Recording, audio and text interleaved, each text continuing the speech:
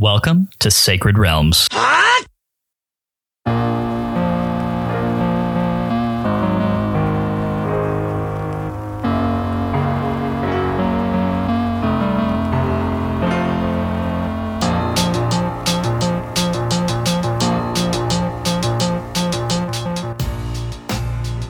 It's a great day in Hyrule, y'all. Welcome to Sacred Realms, a Zelda retrospective podcast. I'm your host, Lyndon Willoughby, and I'm joined, as always, for the last time in Season 1 of Sacred Realms, a Zelda retrospective podcast, Matt Willoughby. It is our season finale. Such a weird thing to say. So, we have one of those now. Yep. Does that mean we've made it? Or at least we're, on track to making it? I don't know. I feel like if you can say, I have a season finale, or was, in a season finale, I feel like that's, not many people can say that, so that's neat. I feel like you can only say that you've made it if people come back for the first episode of Season 2. Okay, well, that's fair. But we're not pulling, like a Star Trek or a Lost or something and just leaving the season finale on some crazy cliffhanger. So hopefully people like us enough to come back just for, us. The episode ends with Mr. Worf, fire. Mr. Worf, fire. And then you have to wait all summer to see what happens. Do they fire or do they not? Is Captain Picard dead? What? Yeah, I don't know. These are the questions that we will not be covering in this podcast. No, we will not. And we probably won't start a separate podcast about it because we're busy enough with this one. Yeah, no. And also there's a good one that is already doing next gen episode by episode. Yeah, that's The Greatest Generation. I've been listening to their back episodes. They actually started up back in 2016. So they've moved out of next gen and moved on. They went through DS9 and then they went to Voyager after that. So anyway, I'm going through the next gen episodes, but it's a good podcast. That is dedication to go episode by episode through all three of those. That's a lot of Star Trek. It is a lot of Star Trek. And honestly, there's a lot of episodes in there that are bad. Oh, Star Trek is one of my favorite things in this world, and its hit-miss ratio is just atrocious. Yeah, it's not great. Anywho, this is a Zelda podcast, not a Star Trek podcast. The name of that podcast is Sacred Realms, and it's a weekly re-examination of The Legend of Zelda, one little slice at a time. Sacred Realms drops every Wednesday and is available on all major podcast networks. Every week, we play a new section of a Zelda game, and then we sit down here to talk and to drop our hot takes. If that sounds fun to you, please head over to Apple Podcasts, hit that subscribe button, and be sure to leave us a review. 5-star reviews are greatly appreciated, and they have a chance to get a shout-out here on the show. If you want more Sacred Realms in your life, you can always head on over to patreon.com/sacredrealmspod. You get access to bonus episodes, write in listener mail, vote on what game we play next, and much more. The people on that Patreon page who subscribed to the Big Goron Sword tier in the month of May will be receiving their Sheik trading cards in the mail in the next 2 weeks. Matt's getting those out. So yes, I am. And the June design will be unveiled soon. So look forward to that. Oh, and just a note about that, because somebody did ask me, the way that that's going to work is the trading card we do every month is going to be designed around whatever game we're currently playing. So obviously the first few that you guys got were Ocarina of Time based. We're moving into Link's Awakening starting next week. So you can look forward to some Link's Awakening goodness from your trading card designs coming up soon. So that should be a good time. Don't know what I'm going to do yet exactly, but we'll figure it out. It's going to be great. I'm looking forward to it. Yeah, and so we'll do a quick shout out here for a review that someone left for us. Revisiting Hyrule with Friends by Pi2071. Anyone who is a Zelda fan will love this podcast, coming from a phenomenal fan and his passion for the franchise. It's a pleasure biting into each one of these podcasts and listening to the love and fun of playing Zelda. Lyndon and Matt make it a warm place, as if you're next to the fire with Link. Cutting into discussions about best bosses, memories of dungeons, and playthroughs of Ocarina, you will find as much lore as any when you jump into these podcasts. So, thank you for that review. If you guys leave us one, maybe we'll pick it at random and read it here on the show and give you a bit of a shout out. So thank you guys. We have over 50 5-star reviews now, and all of them are very kind and they warm our hearts. Yep, y'all done good. We appreciate the nice things that you have to say.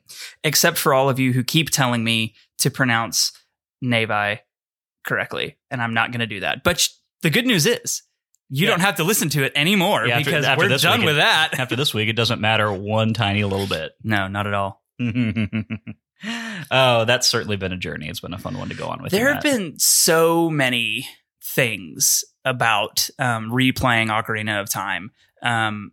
Just, everyone has in their mind, I think, who experienced this game at a young age, the way that, we all did, or at least you and I did.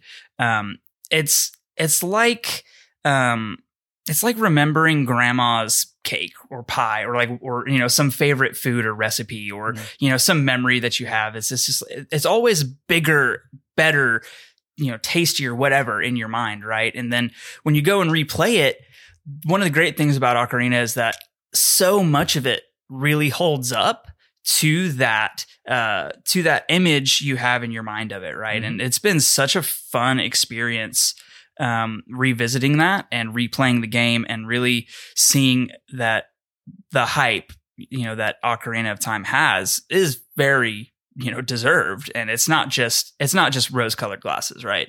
Yeah. So this actually is a pretty good segue into the meat of what this episode is going to be. And you can expect an episode like this to take place after we finish a game for the rest of the time that we're doing this podcast. It's going to function more as a recap episode. And once we've got more than one game under our belts, we're also going to have an ongoing ranking of where Matt and I feel like each game stacks up against the other ones that we played. For just this episode, obviously, we cannot do that. But what we are going to do is have a general kind of recap. We are not going to be doing the Sacred Realms rundown. We'll get back to that next week with Link's Awakening. Instead, what we're going to have is the Sacred Realms recap, which, as you might have guessed, is split into a nice and even 6 parts. As always. I don't know why I landed on 6, but it just seems like it's working. So I feel like we should have landed on 7 because, that's, like a generally. Well, there are 6 sages. That's true. Okay. Well, yeah, that's fine. Okay. Yeah. Cool. Okay. So this is the Sacred Realms recap where we talk about our general feelings of the game that we just finished playing. We put a nice tidy bow on things and, prepare to say goodbye to a real one. Oh yeah. Saying goodbye. It's, so one thing about me, I don't like series finales. They make me sad. All Good Things, part 1 and 2, since we were just talking about Star Trek, this is top of mind for me. Mm-hmm. I have watched All Good Things, part 1 and 2, 2 or 3 times, however many times but not as many times as I've actually watched a Next Gen all the way through. There are times when I have watched Next Gen or Deep Space Nine or any TV show really, and just not watched the series finale because they kind of make me sad. So, luckily this is not a series finale, just a season finale. Did you ever finish Battlestar Galactica? I actually did not. Okay. I think it was at the point that Adama, the son, married Starbuck, and then they got divorced and he got really fat. And I think it was that season. They never actually got married. I think they had a fling and then he got fat and then the Cylons came. Dude, you bounced at the best part of the show. I mean, that's what I've heard, but that was so long ago. I don't remember it. Anyway, regardless. Well, regardless. Yeah, no, not important. So yeah, this will be, it'll be like saying goodbye to a friend, right? We've spent the last 11 weeks now with Ocarina of Time in a much more introspective is not the right word. Analytical. Yeah, that yes. Analytical. We've done a deep dive and spent a lot of hours, not only playing the game, but then thinking about the game, writing plot recaps, talking about the game, talking with guests.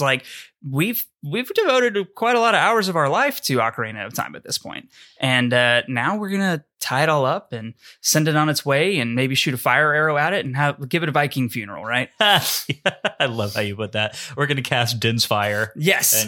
And then sail it down the river as we wave fondly. Yeah. Well, you know what, Matt? The way that this is going to work, I'm sure, is that on Tuesday at Nintendo's E3 announcement, they're gonna announce like a Zelda 3D anniversary collection for the Switch, and it's gonna include a fully remastered Ocarina of Time. Well, that would just be our luck, wouldn't it? Right. And then we're gonna be like, well, crap. I guess we got to replay it again at some point. Not Yeah. anytime soon.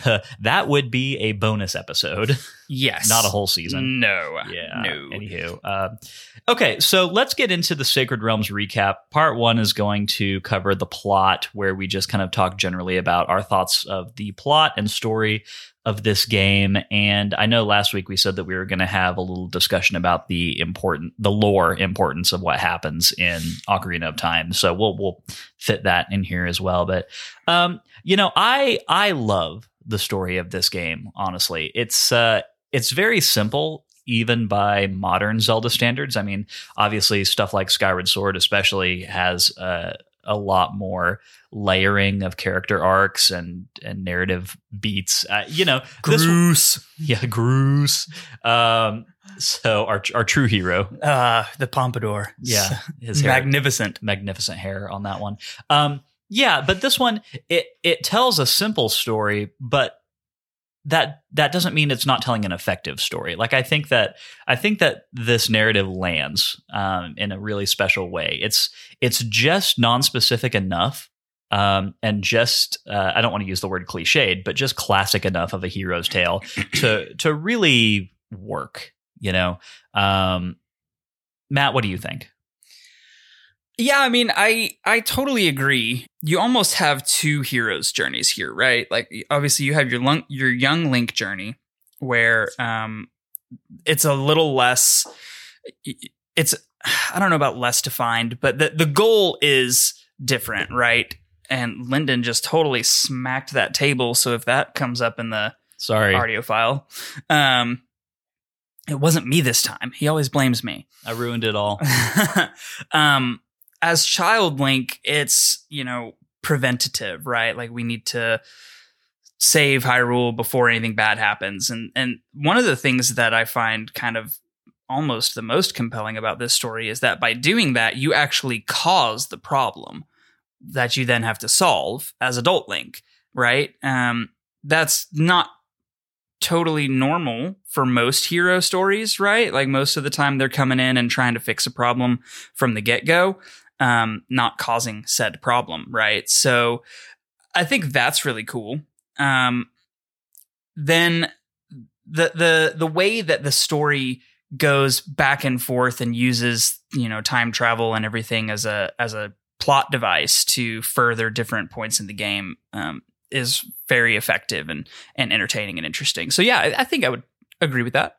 Yeah, well, and going off of that point, I think one of the true triumphs of this game is the fact that, geographically speaking, this is not, I mean, it's far from the largest Zelda map, right? Oh, for sure. Like, they do a good job of making it feel large, but it really just breaks down to a series of kind of self-contained areas that are not that big in and of themselves. What's nice is that this game keeps all of them feeling fresh by doing exactly what you're talking about. By using the time travel mechanic, it allows Nintendo to make them each feel distinct and different between the child timeline and the adult timeline. So you're essentially able to double up without it feeling repetitive, right? Right. And I think the only exclusion there is going to be Gerudo's Valley or the Colossus, the Desert Colossus, because you really don't visit that as a child, except for going straight back into the Desert Colossus as a child and helping Nabooru, but which we talk a lot about in episode 9. So it's, I think you're totally right. Being able to take each area and utilize it at least twice, it is a very clever way of making more areas with the limited space and capacity that the Nintendo 64 had as a console. So to me, any story that uses time travel as its main plot device has got to justify the decision to use time travel, by executing it in meaningful ways. Right. And do you feel like this game did that? Absolutely. I think, and this is going to lead us, I think, into our discussion of the split timelines, but the use of time travel can be campy in a lot of ways, in different. So like, I think about Dishonored maybe, where it's like just very brief, traveling, within, I think it's a 30-second rewind or something, it's not impactful to the story, right? It's more of just an ability. Whereas Ocarina of Time, its almost entire plot revolves around time travel, at least in some way, and they execute it very well. The lore behind how it is accomplished makes sense in world. There's a lot of consistency within the Zelda universe for how all of this takes place. And one of the main things about world building is making sure that the games or the TV shows or whatever you're doing, it follows its own rule sets, right? Like you're not breaking your own rules, and the time travel within Ocarina of Time keeps to that very well. Yeah, I would agree with that. So as Matt mentioned, this is probably a pretty good time to have a discussion about the lore ramifications of time travel in this game. So at the end of the game, what we experience is adult Link is able to defeat Ganon. Zelda and the sages are able to seal him into the Sacred Realm, which becomes the evil realm because he's stuck in there. And then Link, the character we've been playing, goes back in time to reclaim the childhood that he wasn't able to have.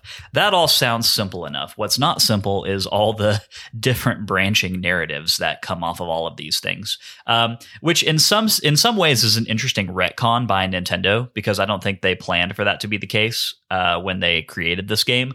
But one thing that happens a lot with Zelda games is people trying to figure out where each one lines up in a particular timeline. Like, okay, this happens in Minish Cap. Where does that line up with Ocarina of Time? And obviously Majora's Mask is right after Ocarina of Time.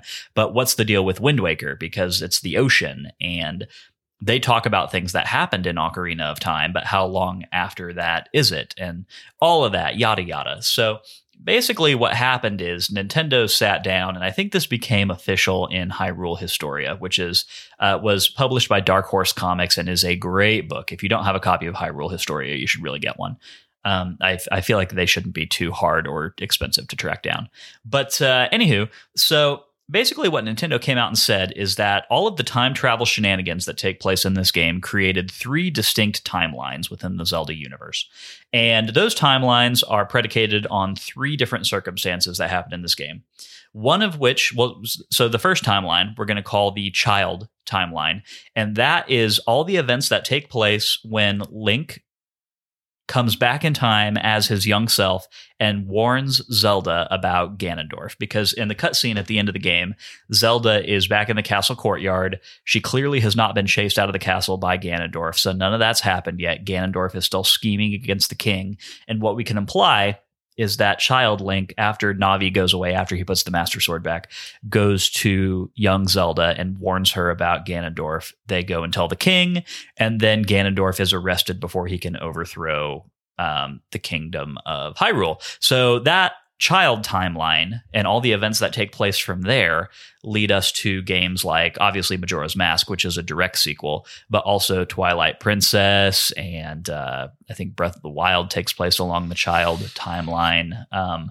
There's less games that branch off of that one than there are some of the others. But yeah, so in that one, Hyrule goes on and exists as a prosperous kingdom for a very long time. Ganondorf never becomes Ganon.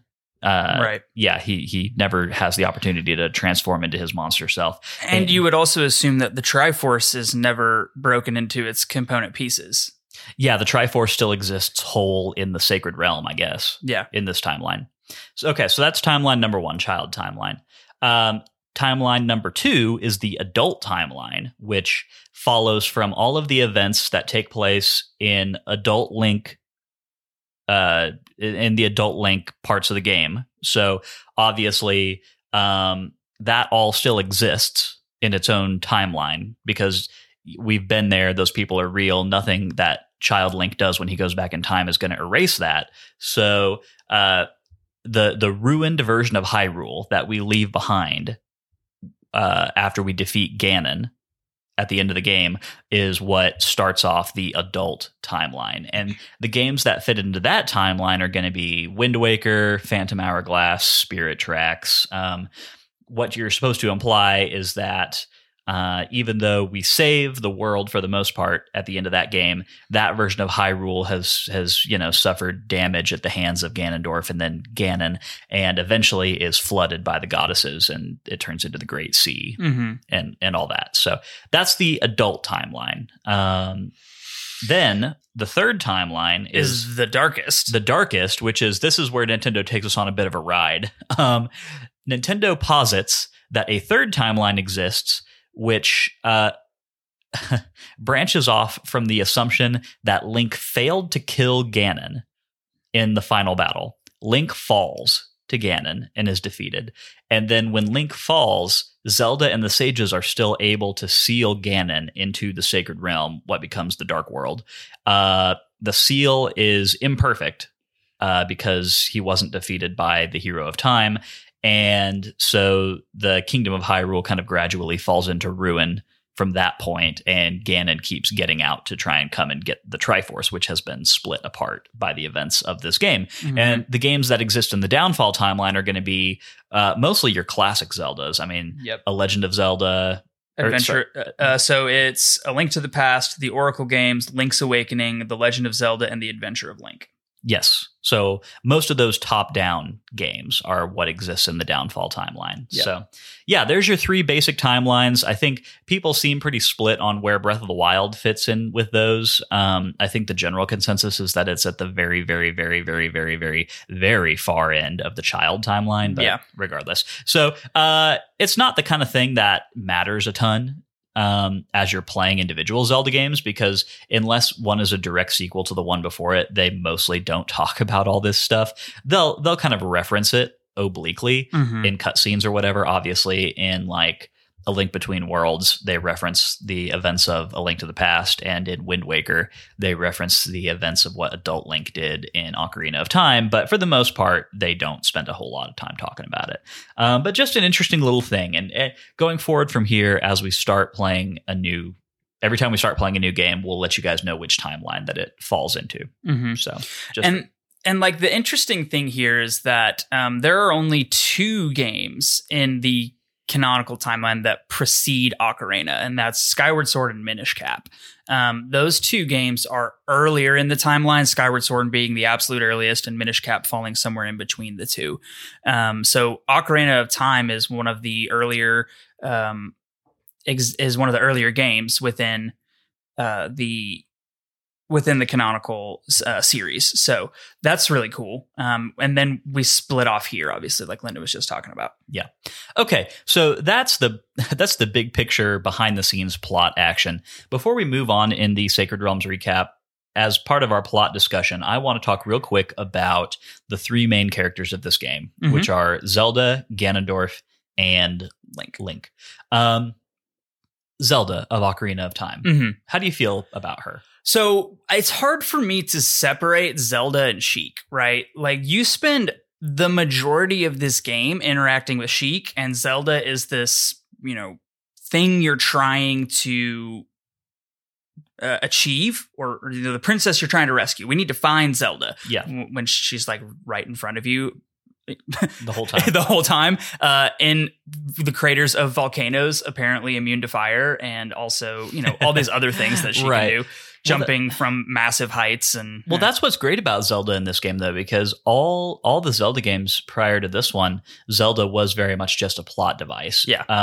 Not very present in the game, just kind of very much like a background influence that you have to rescue. And this is the first game in the series where Zelda really takes on a very active role in the narrative from beginning to end. Right. And I think that that is very, very cool, especially the way that they do it by introducing Zelda as Sheik and having Sheik be, your ally and someone who teaches you all of the warp songs, basically. He is obviously like a very powerful person within Hyrule. Just the things that he is able to do are really incredible. Then even beyond that, Zelda has been influencing the game since the beginning, right? She's the one that charges you to get the spiritual stones. She's the one who tells you how to open the Temple of Time. She's the one that is pushing you along on this quest. At the beginning, you're not trying to rescue her, you're trying to help her, right? Right. And then at the end, she shows herself to be, the chief of the sages, I think is how she said it. Essentially a seventh sage. Right, basically. And the greatest of them. Yes. And so Zelda goes from, we have to rescue her from Ganondorf, which we do, to she's actually incredibly powerful, and she's the one that really casts Ganondorf into the evil realm at the end of the game, right? Well, that's probably the first. Maybe this happened in A Link to the Past. I don't know. But one thing that is talked very much about Zelda throughout the entire Legend of Zelda series history is that her big power is the power of sealing. It's sealing magic. Yeah, and she uses that against Ganondorf, Ganon, whoever, quite a lot throughout the series, and this is, that's definitely her big moment in this game. Yeah, I think I do think this is the first instance of it, though. I can't remember. I don't remember if you kill Ganon in A Link to the Past, or if the sages or the maidens or whoever you rescue people in A Link to the Past, and Zelda's the last one. I don't remember if you kill Ganon or if they seal him away again. Okay. Yeah, I just don't remember. Hey! Listen! Hey, ye old editing Mike here. Just wanted to jump in real fast and say that I did a little bit of research on this, and Matthew is in fact correct. Zelda does not use sealing magic on Ganon in A Link to the Past. From what I can tell, we just killed that guy dead. So there you go.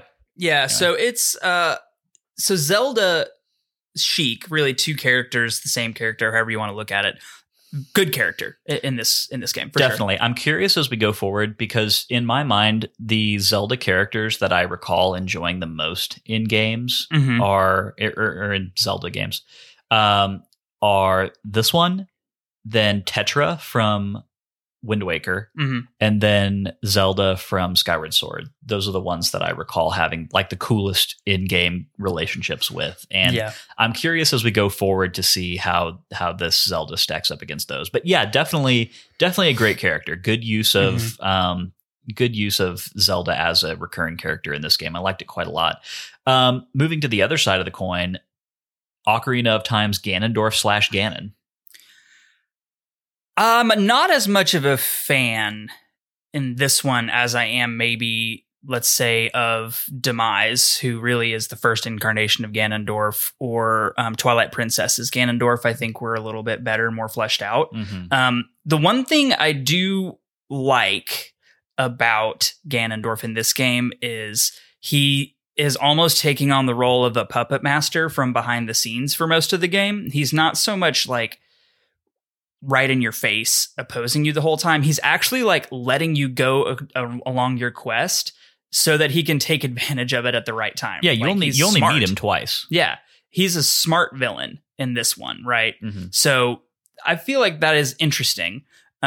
He's not as present as I think I would have, as I personally like enjoy in some other games, right? Where he's more of, he feels more imminent in other games. In this one, he just feels kind of looming, which I don't personally like as much.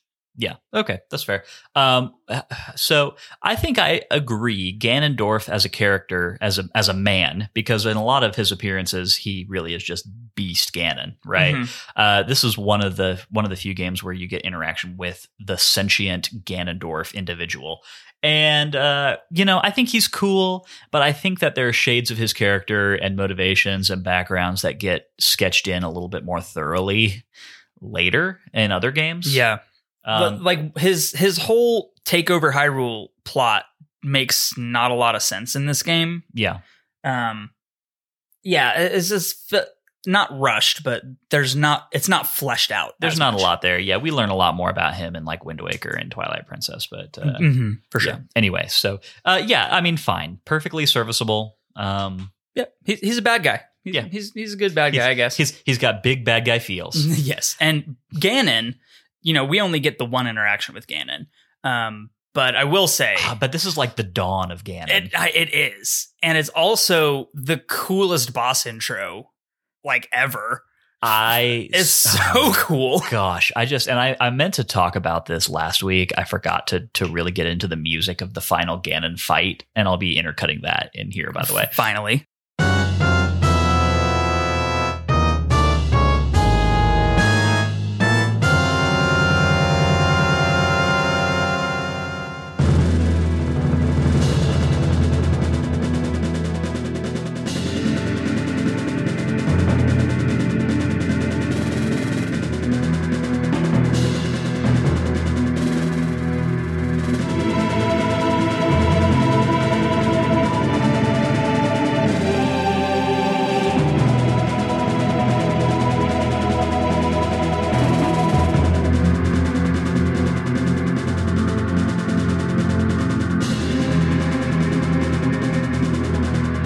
Yeah, that music is so good. But basically, the entire atmosphere around that final Ganon fight. I mean, in a lot of the older games, he can really come across as just like this kind of mindless, kind of ridiculous-looking pig beast. And I mean, that is what he's portrayed as here, just a mindless incarnation of the wrath of Ganondorf, fed by the Triforce of Power. But he's so imposing. The character model is great. There's lightning in the background. There's a circle of flame. He keeps coming and coming and coming. And he's fast and he's ferocious and just like, oh man. He's got those giant blades. Like, yeah, I mean, they're like, I think they're supposed to be daggers, but each of them are twice the length of your body. Right, yeah. So I love this portrayal of Ganon. I think that Ganon the Beast gets done a lot in a lot of games, and I would say it's got actually about a 50% hit miss ratio for me in terms of its effectiveness, right? I think that's fair. I don't love Beast Ganon's portrayal in Twilight Princess. I don't love Beast Ganon's portrayal in Breath of the Wild. That's probably my least favorite, to be honest. I like Calamity Ganon as a concept, but I don't enjoy that final boss fight I mean, look, I love everything in Breath of the Wild, but I think the final boss fight is the weakest part of it, honestly. Totally agree. Yeah. But I think this of all the appearances of Ganon the Beast throughout the series, I think this is definitely one of the better ones, if not the best one. I think I would have to personally say the best. Cool. All right. Well, that just leaves us one more character to talk about. Our silent protagonist. Our plucky hero. Not exactly silent. He does a lot of yelling. Hey, yeah, hit. Yeah, a lot of that. Oh yeah, a lot. So, okay, what do we think about the Link of Ocarina of Time? I have such a hard time putting feelings to each Link, especially the early renditions of Link and the top-down versions of Link, where the emotion is not super there. When you have Skyward Sword Link and even Twilight Princess Link, the facial expressions help you engage with the character a lot more. I don't love protagonists that don't speak. I'm a big RPG fan. I love Mass Effect. I love Dragon Age. I love all of those types of games where you really play as your character and you make your character who you want them to be. So having a protagonist who doesn't have any voice lines, even, scripted voice lines, right? Where you can select and it's not voiced, maybe. I have a harder time engaging with. So the way that I view Link, especially in Ocarina of Time and in the top downs, is he really is just me in the game, right? I am doing these things. Yeah, right? definitely. Now, how do I feel about him as a hero?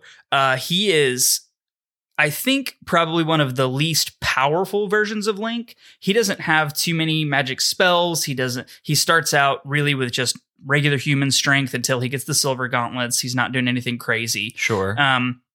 But I think that makes him almost the most brave of all of the Links, because he's really tackling some freaking terrifying challenges and monsters and really going through hell and back. Yeah, the Link of this game has no formal combat training of any kind. I mean, Breath of the Wild Link clearly is was a knight of Hyrule and the best knight of Hyrule. Yeah. Yeah, and if you've played Age of Calamity, then you see exactly how much formal combat training Link has. And even Skyward Sword Link, he was a graduate of the Knight Academy. I mean, Twilight Princess Link at the very least had some muscles built up from being a farmer for his whole life, right? And he had his mentor who taught him some basic sword fighting skills, Russell. Sure. But Ocarina of Time Link wakes up in the forest one day in his little ideal world where he's occasionally chucking some hay or cutting some grass, and the Great Deku Tree is like, hey, go kill this giant spider that's inside of me. And he just does it. So I think this version of Link is probably the most brave of all of the Links, and I appreciate that a lot about him. So this Link, we see him in, I believe, 2 other games after this one. We see him as a main character in Majora's Mask, and then we see him as a side character in Twilight Princess, where he is the hero's shade. But this Link is known as the Hero of Time. Different Links have different names. This guy's the Hero of Time. And what you're saying is totally accurate. When he doesn't speak at all, which Link never speaks in any game, but Right. like he's a silent Until he's the hero's shade. is- When he's the hero's shade, he speaks. well, sure, but it's up to the viewer or the player to put a lot of emotion and to assign feelings to him. And I think that there are sufficient things that happen in this game that you can kind of infer Link's emoting off of them, right? Yeah, there are a few instances of shock or like mostly shock, honestly. Yeah, but then there's a lot of times because Link may be silent, but Navi is not silent. And so a lot of times it gets left up to like, it's kind of the R2-D2 C-3PO relationship, right? Right. Where R2-D2 will be like, beep, beep, beep, beep, beep, beep, beep. And then, Yeah. and then C-3PO's like, oh, how could you say that? That's such a, how dare you use that language, right? And you're just like, what did R2-D2 say? You know? Like, and it's kind of like that with Link and Navi, right? Where something will happen and Navi will talk about it and she will, she'll make a comment about like, oh, hey, don't look so glum or whatever. Well, So- and I feel like Tattle, who is the fairy in Majora's Mask, is an even. Am I saying that one right? Or are you going to tell me how to? yeah, it's okay. because it's tattle and tail. Yeah, it's okay. Tattletale. Tattle. I'm aware. I was just making sure you weren't going to give me crap. Yeah. So Tattle personifies Link even more than Navi. Yeah, sure. But I think that between, and obviously we're kind of jumping ahead a little bit here because Matt and I, we've played Majora's Mask almost as much as we played Ocarina of Time. For So, sure. and I really do consider them in some ways the same narrative. Like I don't, Accurate. in my mind, I don't separate Ocarina of Time and Majora's Mask very much. No. But I do think that this Link, he gets some good character work. Like he's involved in good character moments. A little bit less in this game than in Majora's Mask, but there are still examples in this game of big feels. Yeah. So like the ones that pop immediately to mind are going to be the death of the Deku Tree, awakening Saria as a sage. I'm trying to think of another that one. crazy dying Hyrule Castle guard moment. That was intense. Yeah. That was very intense. I think other than that, I'm trying to think of some other really crazy emotional moments. Maybe the one where Link is trying to defend Sheik after Sheik has been attacked by Bongo Bongo. I thought that was a really cool character moment. Yeah. And those are really the only top ones I can think of. His look of relief after defeating Ganondorf and escaping the castle, that is then immediately replaced by, shock and not horror isn't the right word, from, obviously the resurrection of Ganon there. That was a good one. I don't think we're going to find anything in here that works quite as well as, say, I don't know, the cutscenes that happen where Link like frees the spirit of like Darmani from the Goron mask, or oh man, those scenes are or when he like plays the Song of Healing for the Gibdo dude in the music box. Like, I mean, these are layers of emotional storytelling that Ocarina of Time just doesn't have as much, and Majora's Mask has in spades. So again, why we generally prefer Majora's Mask. I mean, I can't wait to play that game. I know. Okay, cool. But I think to tie this up, right? Yeah. The Hero of Time may be the most impactful version of Link, just like in general. I would say when most people think of Link, At least top 3. yeah, when most people say, when you say, hey, Link, character from Legend of Zelda, in most people's minds, this is the version of Link that they are imagining. Yeah, the Hero totally. of Time. Totally agree. The most famous version of Link, I would say. I would agree with that. Okay, cool. Okay, that we probably need to wrap up the plot section here because we have a lot more to talk about, and I don't want to spend too long on this. But Well, like I said, Lyndon, we're trying to put a bow on the Statue of Liberty here. Like, Yeah, right. like I said last week, we're trying to tie up one of the most monumental pieces of video gaming history. cool. So No, you're right. we So, should probably move on with to that in mind, let's get a little bit more nitty gritty. Part 2 is going to be Matt and I each pick our favorite dungeon from this game. Now that we've played them all, and Matt, I'm going to let you go first. Which one was your favorite? I mean, everybody knows this. The Spirit Temple. Didn't change after the replay. It did not. Okay, No. cool. And give us another quick recap on why you feel like the Spirit Temple is your favorite over the other temples in the game. So I feel like the Spirit Temple not only has the best ambiance, it has the best, like, it's the one with the most prominent music, right? It sets the stage for what that temple is very well as soon as you walk in the front door.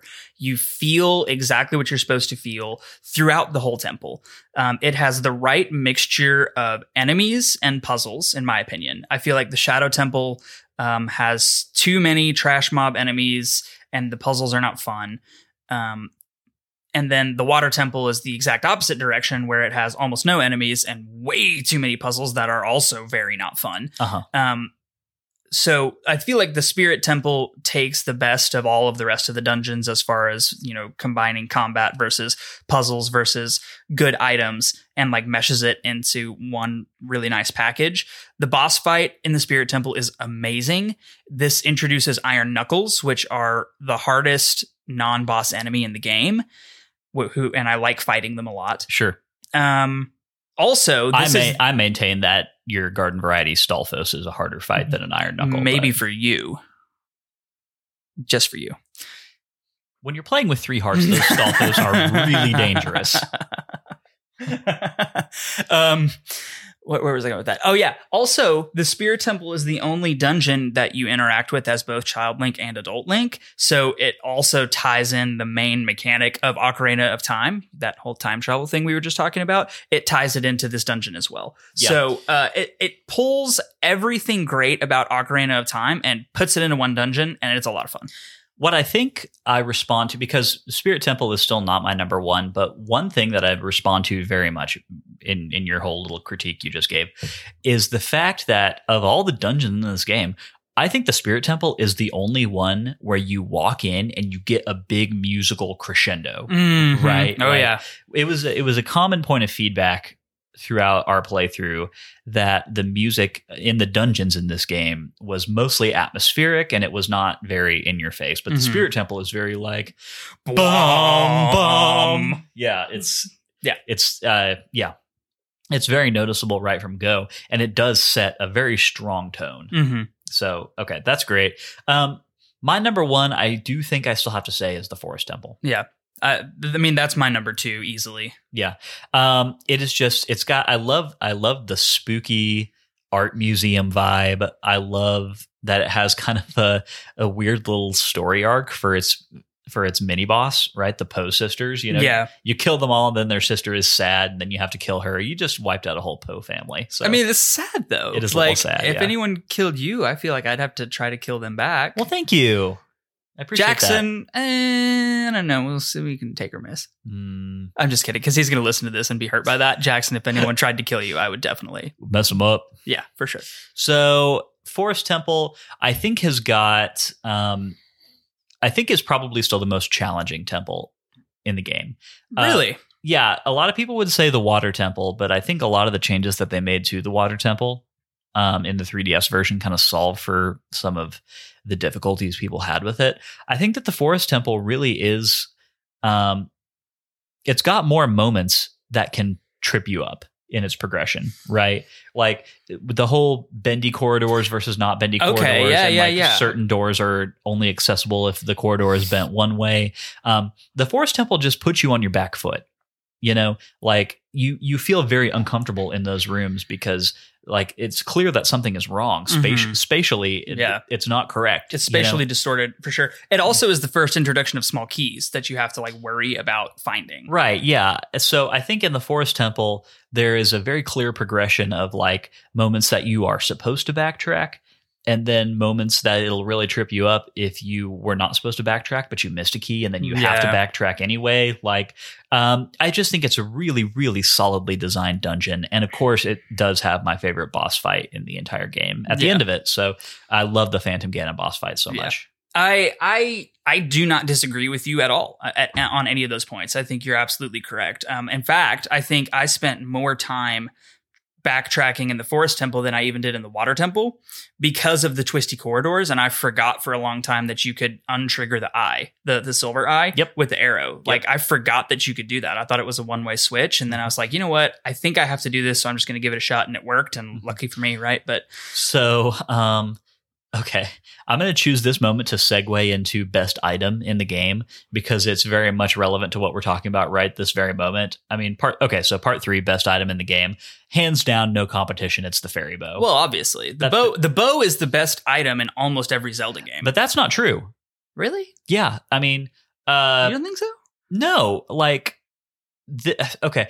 A lot of games after this one, the bow becomes either less important to overall puzzle solving Mm-hmm. or becomes less powerful. Mm-hmm. I mean, this bow is just it's a straight up hit scan sniper weapon. Like It is, yes. it does incredible damage, no projectile drop off whatsoever. True. It is the best bow in any Zelda game, and True. you use it the most after getting it True. of any bow. You also get it earlier in the game than almost every other game except Twilight Princess. And I'm not necessarily counting the bow from Breath of the Wild in this whole discussion because it just like because they're the breakable bows and it's not a bow. It's just like it serves a kind of bow. a different purpose, and it's very much just like generalized to combat. And anyway, but anyway, yeah, I think of main items that you get in a chest in a dungeon, The fairy bow, obviously. the fairy bow is the best item in this game. For sure.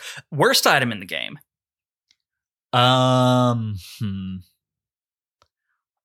My first blush reaction is I want to say the Megaton hammer. Right. Not mine. You know what?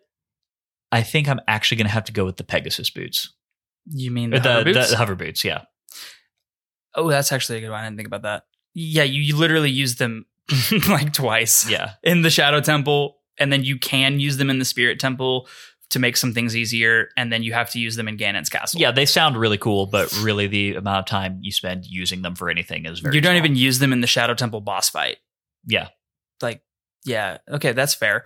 So my first blush reaction was also Megaton Hammer. Then I thought about the boomerang that you get as Child Link. And how you literally never used it again after Ever? you... No, literally never. Like, Well, you would have. You would have had to use it to grab some Skulltula tokens. well, yeah, going back okay. as- True. I did. I had to use it when I was hunting Skulltulas. But like, other than And they do have some interesting puzzles around it in the Spirit Temple. there's one puzzle in the Spirit Temple where you have to use the boomerang to hit a one of the diamonds. Yeah. So yeah, like literally, kind of a useless item.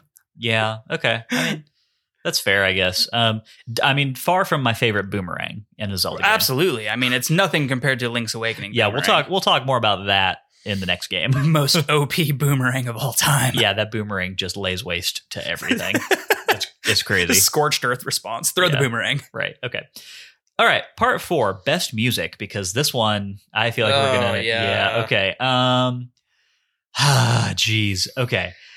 I mean, can we do top 3 instead of best? Because I'm having a hard time picking my favorite. Can we do top 3? Yes, but you have to rank them. Oh, God. Okay. All right. So I'm gonna go first. I'm gonna give Matt some time to think about this because I sprung this on him just a little bit. My favorite Mm-hmm. piece of music in this entire game has got to be the last battle music with Yes. the soundtrack that's going when you're fighting Ganon. Mm-hmm. Mm-hmm. It's awesome. It is Yeah. so incredibly hype. It's just got big final battle feels, and I'm all about it. Yeah. Totally agree. Lightning crashing down in the background, and then the music kind of crescendos when like it's a bunch of things happening at one time that contribute to a cool sensory experience. Like the music cuts in, the title pops up, just Ganon.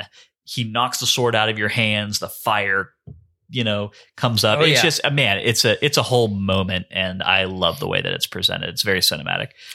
Totally agree. So that's number 1 for me. Number 2 for me, I'm gonna have to go with Gerudo Valley. Yep. Yeah. Yep. Speaks for itself. I mean, Obviously. what else is there to say about that? It's amazing. Iconic. Yeah, very iconic. Mhm. And then number 3, this one gets forgotten a lot, I think, Mm-hmm. because of the Ganon boss fight music. But for my number 3, I'm actually going to go with the Ganondorf boss fight music.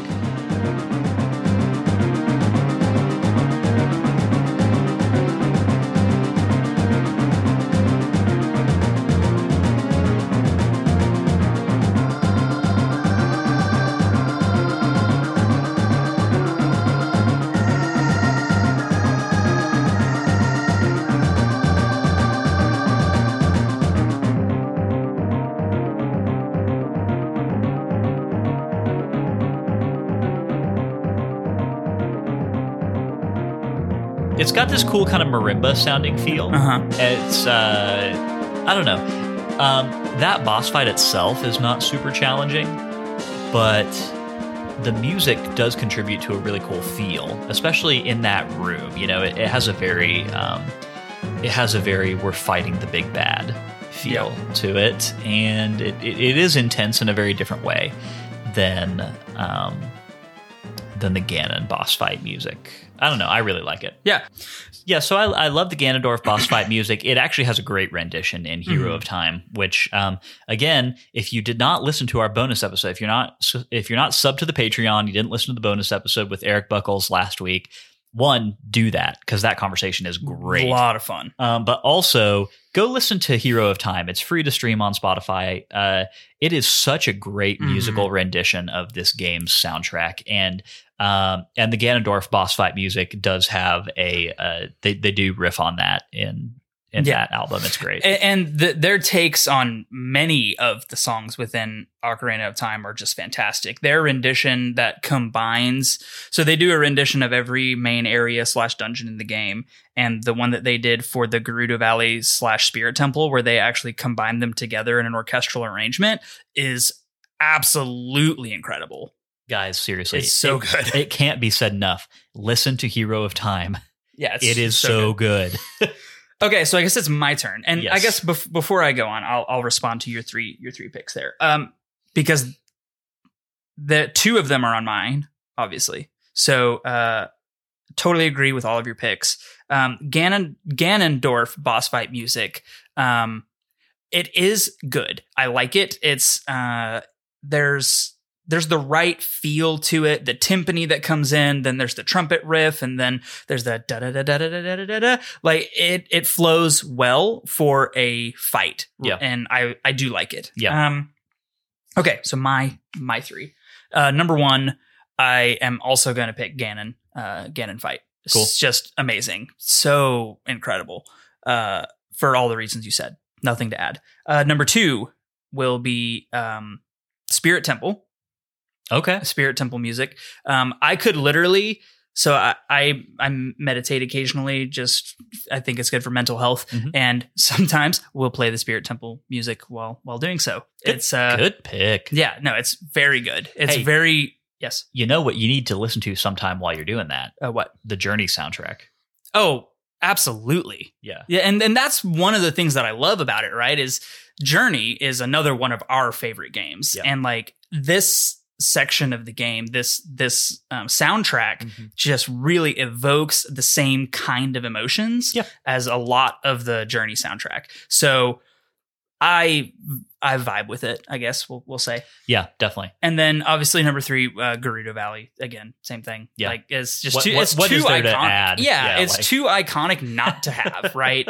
It's always tempting to put it as number one just because of how iconic it is. Yeah. But you know, since this is our partial job, hobby, whatever, we have to be a little more objective about things. Sure. So objectively speaking, I think the Ganon boss fight is better. I do want to give two honorable mentions because a lot of the music in this game is so great. And For sure. There are two pieces that I really feel like are getting left out here that deserve some recognition. Yeah. One is the Kokiri Forest theme. Absolutely. Because that first moment that you walk out of Link's house.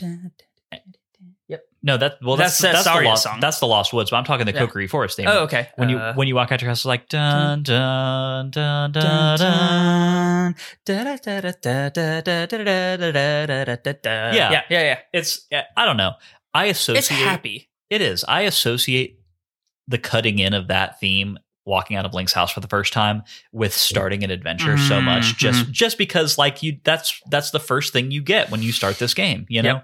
And I'll always have a lot of nostalgia for that. And then my other honorable mention has got to be just for the Ocarina of Time theme in the intro credits. theme of this game. I think we said in our intro episode just how much we respect Koji Kondo going for a musical aesthetic that was very different from the traditional Zelda overworld theme. And I mean, it's really night and day. They have completely different feels and vibes, but it's masterful. It's such a great theme. Totally. Yes, absolutely. I think there's a lot to be said about many of the Ocarina songs as well. Like the Warp songs or just the songs that you learn throughout the game. Zelda's Lullaby is obviously one of the most iconic pieces of Zelda history because there are themes. So Zelda's Lullaby becomes a theme for many other pieces of music in other games, right? So Midna's song, whenever you're trying to save Midna and Twilight Princess, is, I believe, Zelda's Lullaby backwards. Then there are strings of Zelda's Lullaby within the Ballad of the Goddess. Well, that's just Zelda's theme. I mean, that existed, Exactly. that existed before this game, and it exists in almost every Zelda game after this. It did? It was in Link to the Past. Oh, I've never played Link to the Past, so I didn't know that. Yeah. I do agree that a lot of the Ocarina songs are really nice. Obviously, you know, They're not iconic. Saria's Song, Song of Storms, all, you know, they're all great. A lot of the adult ones don't stick with me much. Yeah, I like the Bolero of Fire, and I like the Serenade of Water, particularly. I can always kind of remember what that one sounds like. Yeah, but. And then I like the Shadow Temple. What is it? Nocturne. I like the Nocturne of Shadow. But you're right. They don't they don't stick with you as much as some of these other songs. Mm-hmm. So all that to say, like, this is one of the more musical games within the Zelda portfolio. And I think there's a lot of very solid picks. So, and I think we sussed out probably the top 5. Yep, definitely. All right, let's move on to part 4. Sorry, that was part 4. Let's move on to part 5, which is Best Side Quest. Ugh, okay. I have some strong feelings about my least favorite side quest. Okay. Well, that's not what this category is about. But, you know, sure, why not? Tell us your least favorite side quest. Least favorite side quest is those freaking Poes. Yeah. And thank you for Play Along Pod, who had a wonderful conversation with me on Twitter this past week, who commiserated with me about the horror story of trying to hunt Poes, because I'll tell you what, I will never go for 100% completion playthrough of this game ever again because of those Poes. Yeah. Okay. Well, that's your least favorite. I mean, look, this is not one of the most side quest heavy. There's really not. Games. There's not many side quests in the game at all. I mean, Big Goron Sword is obviously the big one, you know, and that's fun in its own way, for no other reason than because the Big Goron Sword is cool. For sure. I think mechanically, like, if you're just looking at what the side quest is, not what it gives you, I think the Thieves' Training Ground is probably the best. Well, that's basically just a mini dungeon too. So, but it's still a side quest. Yeah, no, definitely. Yeah, I'm saying that's why I think that is the best, like, actual side quest. But it gives you the ice arrows, which I did not use a single time. Right. Like, even after I got them, I just didn't use them. So that kind of spoils it a bit. Big Goron Sword is great because the Big Goron Sword is great. The quest itself is not super fun. The Gerudo Archery. Yeah, the horse riding archery is a lot of fun. It's a good time. It's a good time. Okay, mine, and granted, this is kind of a cop out because I'm inferring a lot of meaning in this one based on what happens in later games, but it is a thing that happens in this game, and I really enjoy it.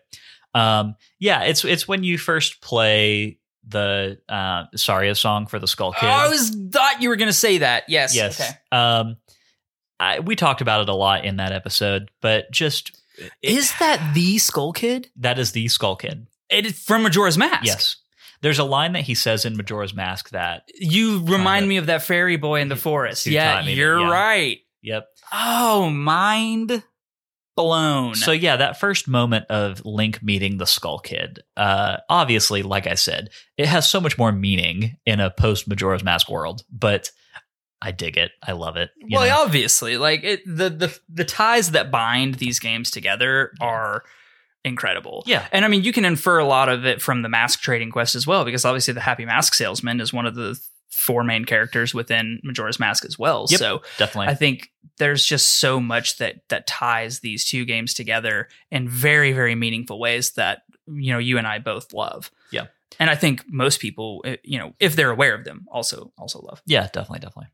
Okay, so that takes us into part 6, which is going to be our final thoughts, and then normally a ranking. I think we can still rank this just based on like what our history with Zelda, right? I don't want to rank it against stuff that we played in the past. Okay, so we're just going to leave it at number 1 for now. Yeah. Okay. Ocarina of Time, the current unchallenged number 1. And I got to say this, it's going to be some stiff competition to knock that one out of its number 1 spot. Absolutely. So I think this will stay at number 1 for a while. Well, depending on the games that we play after this, depending on what gets voted on going from here. But. Look, let me just level with all y'all. Please don't make us play the Super Nintendo games anytime soon. You mean the Nintendo Entertainment? Yeah, NES, OG NES, Nintendo NES, games. NES, sorry. NES, thank you. I was like, you hold your tongue. Yeah, I know. Sir. Sorry. Super Nintendo is linked to the past. NES, please don't make us play The Legend of Zelda or The Adventure of Link like anytime soon. I don't know. Well, you've got at least 2 games between now and then. So that's true because we're doing Link's Awakening and then we've got a 3D and then we've got another one. Yep. Okay, I think I can mentally prepare myself in that amount of time. Final thoughts on Ocarina of Time. Look, this game is a classic, and it is a classic for a reason. Yes, I've played it so many times. I'm going to play it so many more times. Yes, in my life. This better be the first game you ever show to Sawyer, or I might be disappointed in you. Well, the first game I ever show Sawyer will most definitely be a Zelda game. I don't know if it's going to be this game, but might be Link's Awakening. I don't know. That was my first. I mean, that's fair, I guess. If I have kids, it'll probably be this one. Sawyer is going to grow up in a world of Zelda. I'm going to there's no doubt about that. I'm going to let him pick his favorite. Well, obviously, but we'll have a little bit of nudge. Sure. A little nudge, wink, wink.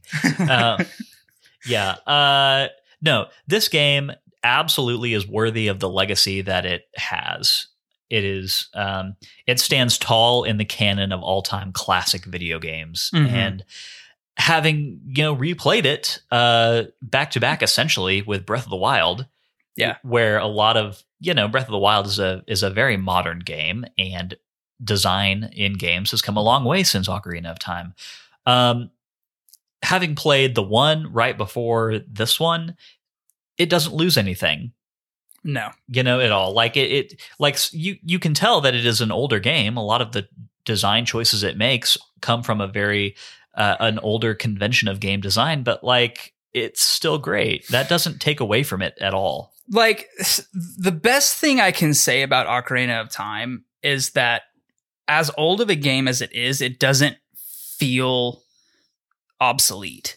There are old games that, people consider great games that you go back and you try to play now. Yeah. And it's just hard. Well, it feels old to me in the same way that Star Wars A New Hope feels old. Exactly. Right. You look at it and you're like, oh man, that is just so 70s. Yeah. They or in this case, 90s. Yeah. Right, yeah. And it's like, oh, they even did this better in Empire Strikes Back and Return of the Jedi or whatever. But knowing those things doesn't take away from how much you're enjoying experiencing it. Absolutely. And it has aged gracefully, and also we've said it before, this is one of, I would say, a handful, 3, 4, 5 genre defining keystone moments in game design. A watershed moment. Watershed, thank you. Yeah. Yes, this is one of 4 or 5 watershed moments in video game history. And when you look at the Zelda portfolio, all of them are great games, but not all of them drastically influenced the entire world of video game development. Sure. Ocarina of Time is a fantastic game and also had a drastic impact on the world of video game design.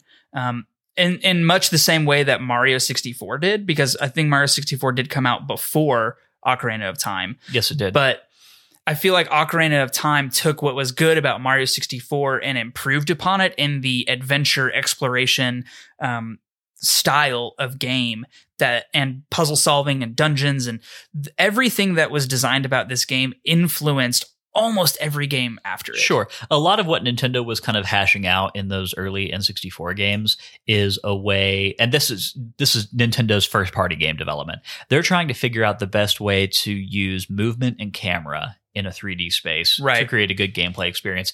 And they absolutely broke new ground on Mario 64. Yes. with its camera and movement systems. And then obviously they had to adapt those same principles for a different kind of game for Ocarina of Time. And the results speak for themselves. Ocarina of Time and Mario 64 are two of the most groundbreaking games ever made and two of the most beloved Nintendo first-party titles ever created. And the implementation of Z targeting was so unique within Zelda because it helped you to orient yourself within that 3D space, right? When gamers were not necessarily used to having to navigate that kind of camera angle, the Z targeting was just a quick reset button that also functioned to help you focus on important objects, right? So you don't get so much lost in there. I can look in almost any direction. The Z targeting was so helpful in being like a gentle guide to what is important. And also like, hey, you get disoriented, boom, click that Z button. Or in our case, if you're playing on the 3DS, I think it's left trigger. Then it helps you just quickly reset, reorient, and move forward. And I think the Z targeting in a lot of ways carried over in different iterations into most modern Zelda games. And it is a really, it was an ingenious kind of way. Also using Navi for that was made her not just your kind of guide. It made her an actual like useful companion part of the game. Yeah, definitely. I couldn't agree more. Yeah, what else is there to say? I mean, like guys, this is, and I know if you guys are our listeners, you know exactly how important Ocarina of Time is. So I feel like we're not exactly beating a dead horse here, but it's like you just got to put it into words occasionally of just how important this game is. Yep. Not only to the Zelda universe, but to video gaming in general. And I feel like we're really coming out swinging at the top tier here with our first season covering one of the best and most impactful video games of all time. Yep, absolutely. All right, guys, I think that has us about done with the Sacred Realms recap for Ocarina of Time. It has been a great journey playing through this game with you, Matt. 11 weeks, and it doesn't feel like that long. It's been so much fun. I'm so glad we actually decided to get this off the ground instead of just being one of those things that we talk about for a long time and never do. Yeah. It's been having some time every week to take out of your busy life, right? So we're both working adults. You're about to have a child. I'm moving into a new apartment, and like, there's just so much going on. Having this to just seclude ourselves and talk about something we're both so passionate about has been a lot of fun. Yep. And I really hope that our listeners are enjoying that as well. And that I hope this is a place where you can come and escape from your day-to-day rush and just talk with us, about something I think we're all very passionate about. Yeah, 100%. But all that being said, this train keeps on rolling. Absolutely. And I am so excited because if Ocarina of Time is one of the biggest video games in the canon of game design, then Link's Awakening is one of the biggest moments in my own personal history with video games. So I'm very excited to get into that game next and to really pick it apart and get into the nitty-gritty of it, because Absolutely. It's a very different kind of video game than Ocarina of Time. Very, very different. And I love it. I love it so much. I can't wait to play it. Yeah, and I'm really glad that we're staggering the 3D and the top downs. Yeah. I think that's going to be a very good juxtaposition that we'll have a lot to talk about, right? Yeah. It's going to be a lot of fun to dissect that. I've only played it once, so playing it again here is going to be a lot of fun. We will be playing it on the Switch, by the way. For those of you who want to play along with us, we will be playing the Switch version, which I know has some differences to the original. Mostly visual. The progression of the game, the things that happen in it are still the same. Right, but the biggest one I can think of outside of visual is that the sword is its own item. You don't have to equip it in a slot. Yeah, we'll talk a bit more about this next week. But yeah, there are some changes. But yes, if you want to play along with us, then we will be playing on the Switch version. Which, please play along with us and tell us how wrong we are on Twitter. Just please don't roast me for pronouncing things wrong. Yeah. You can cross you can cross your fingers on that one, Matt. I don't know that it's going to come true. I know. Okay, so before we get out of here, as far as news and releases go, we don't have anything super immediate to talk about right this very second. as we said the last few episodes, Nintendo's E3 2021 presentation is going to take place Tuesday morning. And obviously, by the time you're listening to this episode, that will have already happened. Our plan is to record a bonus episode to kind of recap whatever Nintendo announces as part of that presentation, mostly because we expect there to be a pretty big Zelda component to the whole thing. So, I mean, probably a massive Zelda component. That's the hope. We're crossing our fingers for Breath of the Wild 2 and any possible Zelda 35th anniversary releases is really what we're banking on. Both of those things, I think, sound pretty likely plausible at this point. Yeah, well, plausible, but also when there's smoke, there's fire, and there's a lot of smoke about both of those things. Agreed. Hey, listen! Editing Mike from the future. Hey guys, it's Lyndon. I wanted to let y'all know that I have had a chance to watch Nintendo's E3 presentation before this episode goes live. It is maybe a little bit less beefy than everything we were making it out to be here. There is some neat stuff, but Matt and I were of the opinion that it wasn't quite enough Zelda focus to really warrant doing an entire bonus episode breakdown about just that, at least not right this very second. So none of that is going to be happening. One thing we will probably do in the future is we will have a bonus episode where we're breaking down some theories and reactions to the Breath of the Wild trailer, which was shown during the presentation. Go check it out. It's awesome.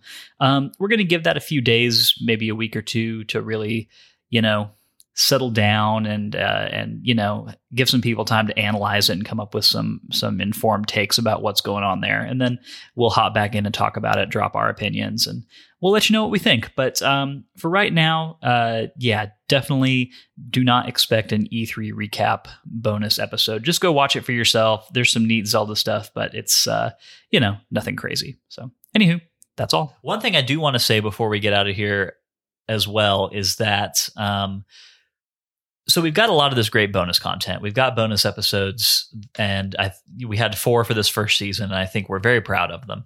For sure.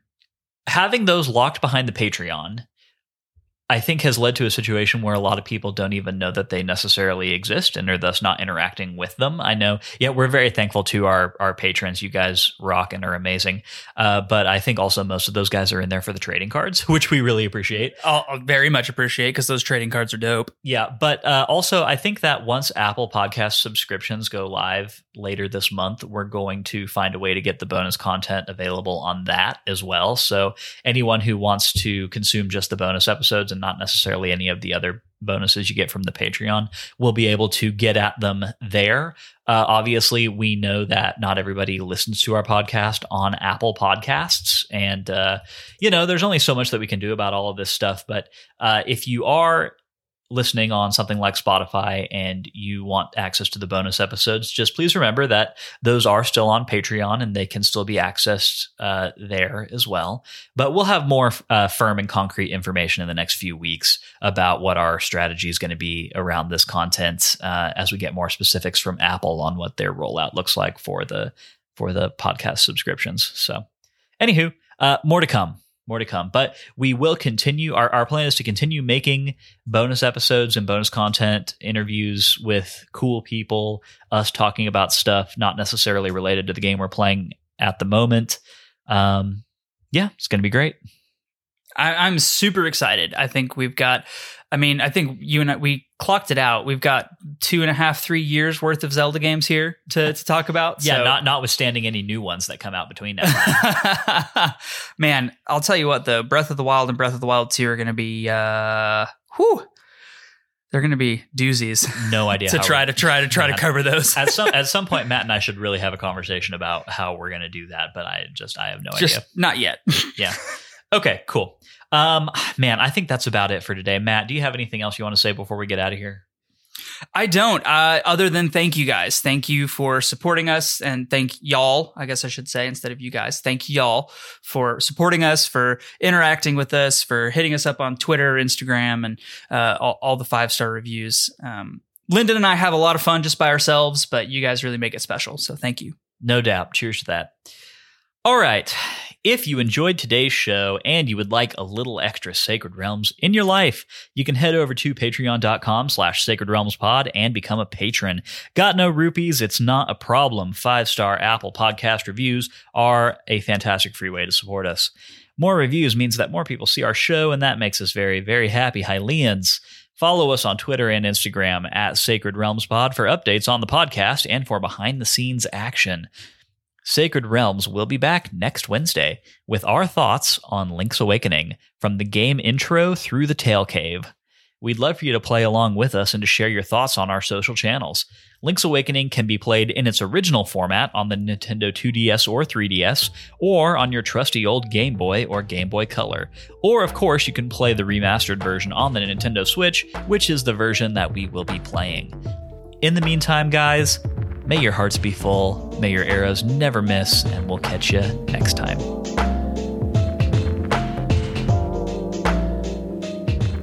Sacred Realms is an independent podcast production, which is produced, edited, and mixed by me, Lyndon Willoughby. Our music comes from Zelda and Chill by Mikkel and is graciously provided to us by Mikkel and Game Chops Records. Zelda and Chill is available to stream on Spotify or to purchase directly from GameChops.com. Finally, our thanks go to Nintendo for creating such exceptional and innovative experiences.